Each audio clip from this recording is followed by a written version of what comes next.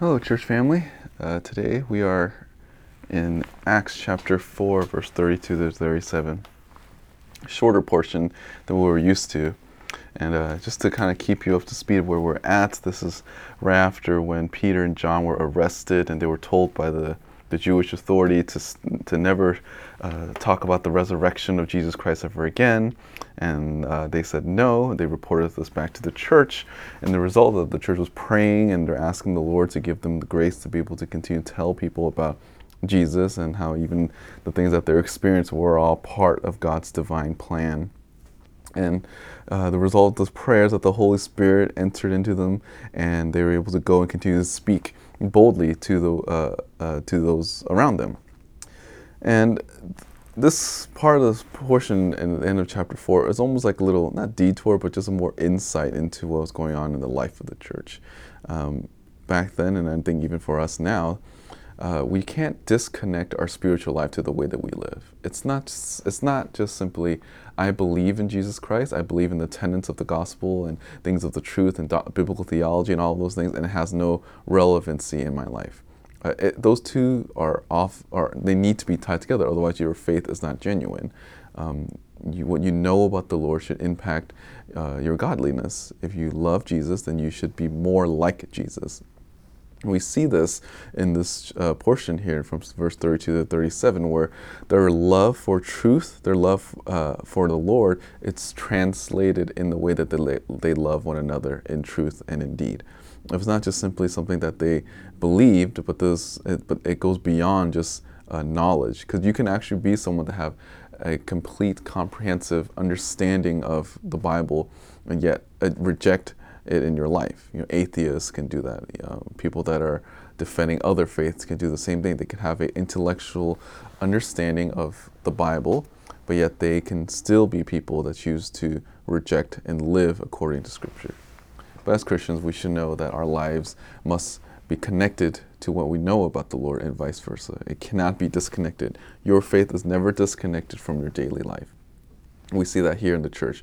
Acts chapter 4, verse 32. And in the congregation of those who believe were of one heart and soul, and not one of them claimed that anything belonging to them was his own, but all things were common property to them. Now this is one of those passages that liberal Christians tend to use when it comes to why we need to have like a socialistic society. Now the problem with that is that, first of all, that's the world and not the church. The church can operate in these ways because we understand that all the things that we have are not our own, and we need to go in and care for those that are in need. And back then, the Christians were not necessarily the most wealthiest, at least not after they become saved. Some may have had wealth before they became a believer, and over time it became evident that they're willing to give all of those things up to care for those that are in the church. So that's why I think liberals, people that read this or passages like this, they get it wrong, because they're speaking in terms of a societal thing when there's no commonality. It's just, we need to just give things to everyone and that's it. Whereas a Christian, we can give all things to everyone because our commonality is in Christ. This isn't to say that we shouldn't help the poor outside the church. It's just to say that there is a understanding that we need to care for those that are in the family of God. Verse 30, and with great power the apostles were giving testimony to the resurrection of the Lord Jesus, and abundantly grace was upon them all. And it's because like all of the grace that you see in their life, this is why they're willing to share the abundance with other people. They understood that Christ came into this fallen world, giving them eternal life, something that they can never obtain in this life, something that's more valuable than money. And we even see this early on when Peter and John was telling the lame man that he didn't have money to give, but what they can offer him is what he needs the most, and that is the gospel. The church grew not because of some sort of practical thing, but they grew because of the power of the Holy Spirit working in the teaching of the apostles. They taught, and the church grew, and their love for the Lord grew as well, and then they cared for each other. Verse 34, for there was not a needy person among them, for all who were owners of land and houses would sell them and bring the proceeds of the sales and lay them in the apostles' feet, and they would be distributed to each as they had need. So this is really cool, because in the church, they didn't care about the material needs anymore. Part of the way that they wanted to invest in the eternal things was invested in the people of of the church. They saw needs and they're willing to give up whatever they have so that other people's needs were met. And this is a huge sacrifice. Now, in our culture, in our day and age, it's very hard to imagine stuff like this because we live in so much abundance. There's so much social, even government things that are willing to help people that are poor, that it makes it hard for people to share because we're so used to having so much, and there's no, we have so much safety nets that keeps people from needing to care. But back then in the early church, it was not that way. These people were not wealthy people. And the fact that there were people that were willing to give up property and inheritance to those that otherwise would be strangers. But because of their love for the Lord, because of their love for Jesus Christ and the way that they cared for one another, it was very, very different. It was radical back then in that day to be willing to give up your money for each other. That's why I think in the early church, a lot of the Christians were known as loving because they're willing to care for what outside people see as just strangers. Like, why would you care for this person who just came into your life? And it's because they understand that there's something more important than just some sort of social structure or even blood relation, but that there's a unity that they have in Jesus Christ. James talks about this in James chapter 2, verse 18. But someone may well say, "You have faith, I have works. Show me your faith without the works, and I will show you my faith by my works." Actually, even before that, verse 15, "If a brother or sister is without clothing in need of daily food, and one of you says to them, 'Go in peace, be warm and be filled,' and yet do not give them what is necessary for their body, what use is that?" So there's an understanding even from James in the early church that it's pointless to just go and just say like, "Oh, I care about you," and not have any needs. And not have their needs met. 1 John verse 3, verse 18, "But whoever has the world's good and sees the brother in need and closes his heart against him, how does the love of God abide in him?" See, it's normal for the Christian to care for each other. It's normal for the Christian to be willing to give up whatever, if they see a need in the church, if you see a brother or sister that are hurting, that you're willing to give those things up so that their needs are met. All the church's needs are met, and this implies also that they understood there was a need. They gave it to the leaders, the elders, the apostles here. The apostles distributed to those needs. That means that people had to communicate with the apostles, hey, what the needs are. And I remember last year during the pandemic, especially in the beginning, the elders and everyone else was encouraging people, hey, if you have any financial needs or any food, let us know so that we can get those things for you. We didn't want people to starve. We wanted to be able to take care of our people, and we encouraged that if there's a need, you had to let us know. And I think that's normal, that it's a very prideful thing for you to say, "Oh, I have a need," and don't express those needs. Because how would people know? We don't have like a way to be omniscient, so you have to let the leaders know.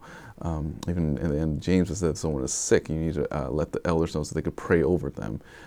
It's not fair to criticize elders and pastors for being unloving if they don't know how or even there's any needs. I think that's why at least in terms of the early church, there weren't any needs because they let their needs know. They told the leaders, "Hey, I don't have food for this day. I don't have clothing. Can you please help me?" And then the elders, the loving, faithful elders that the Holy Spirit dwells is willing to be generous. Is willing to care for those that are in need. And that's what we want to be too. We want to be people who let our needs known to leaders so that the leaders can go and serve whatever means that they can. Verse 36. Now Joseph, a Levite of Cyprian birth, who was called Barnabas by the apostle, which translated means sons of encouragement, and who owned a tract of land, sold it and brought the money and laid it at the apostles' feet. So it goes. This is a very strange kind of like interjection. Like, here's something that about this person named Joseph or Barnabas. We know that he's part of a Levitical line, which means that not every Jewish person rejected Jesus Christ, but for somehow this person is brought in. And I think the significance of him in the entire book is that he is known as someone that's very generous and merciful. And he will come into play when Paul becomes saved. Because the moment Paul becomes a believer, it is very hard for people then to love or trust Paul, because Paul used to kill them. And Barnabas was the one that, he had so much faith in the Lord and trust in the Lord that his mercy and grace extended to someone that was essentially a terrorist to the Christians in the early church. and he was willing to do it. And this is a consistency in his character, that he loved the Lord and he loved God's people, and he's willing to find practical ways to meet their needs. And that's my encouragement to you as you think about serving in our church, is that you want to find ways to care for those that are in need. Now, some of you, the Lord will have given more, and others you have less. And for those who have more, understand that it is a stewardship the Lord has given you to care for those, and not to just invest in yourself, but to care for other people, that you meet their needs, whatever it may be. And for those that are in need, that it's only prideful that you keep that to yourself. Let the church know, so that the church is able to meet those needs and care for you, because that's what we are here for. We have resources because the Lord has given those to us, and we want to do our best to care for you in the best way that we can. And I think this is just a principle that we can draw from here, that the church needs to care for each other, that caring is evident by the way that we share things that we have to and with one another. Again, we live in a society where that seems like we don't need to because of all of these other safety nets, but there will come a time where being a Christian will not benefit us socially, and the needs of the church is going to be greater, and letting those needs met is going to be a demonstration of God's love for the individual and also corporately as a whole. And I hope that that's what we'll be, a church that cares, or will continue to go and care for those that are in need. I hope that this is helpful. And the next episode is we're going to see a contrast of what happens when people don't want to do those needs. That's the fate of Ananias and Sapphira. But again, I hope that this is helpful, and I hope that this encourages you to love the Lord and to love one another better as you listen to the hearing and teaching of God's word. Thanks for listening. Take care and have a great day.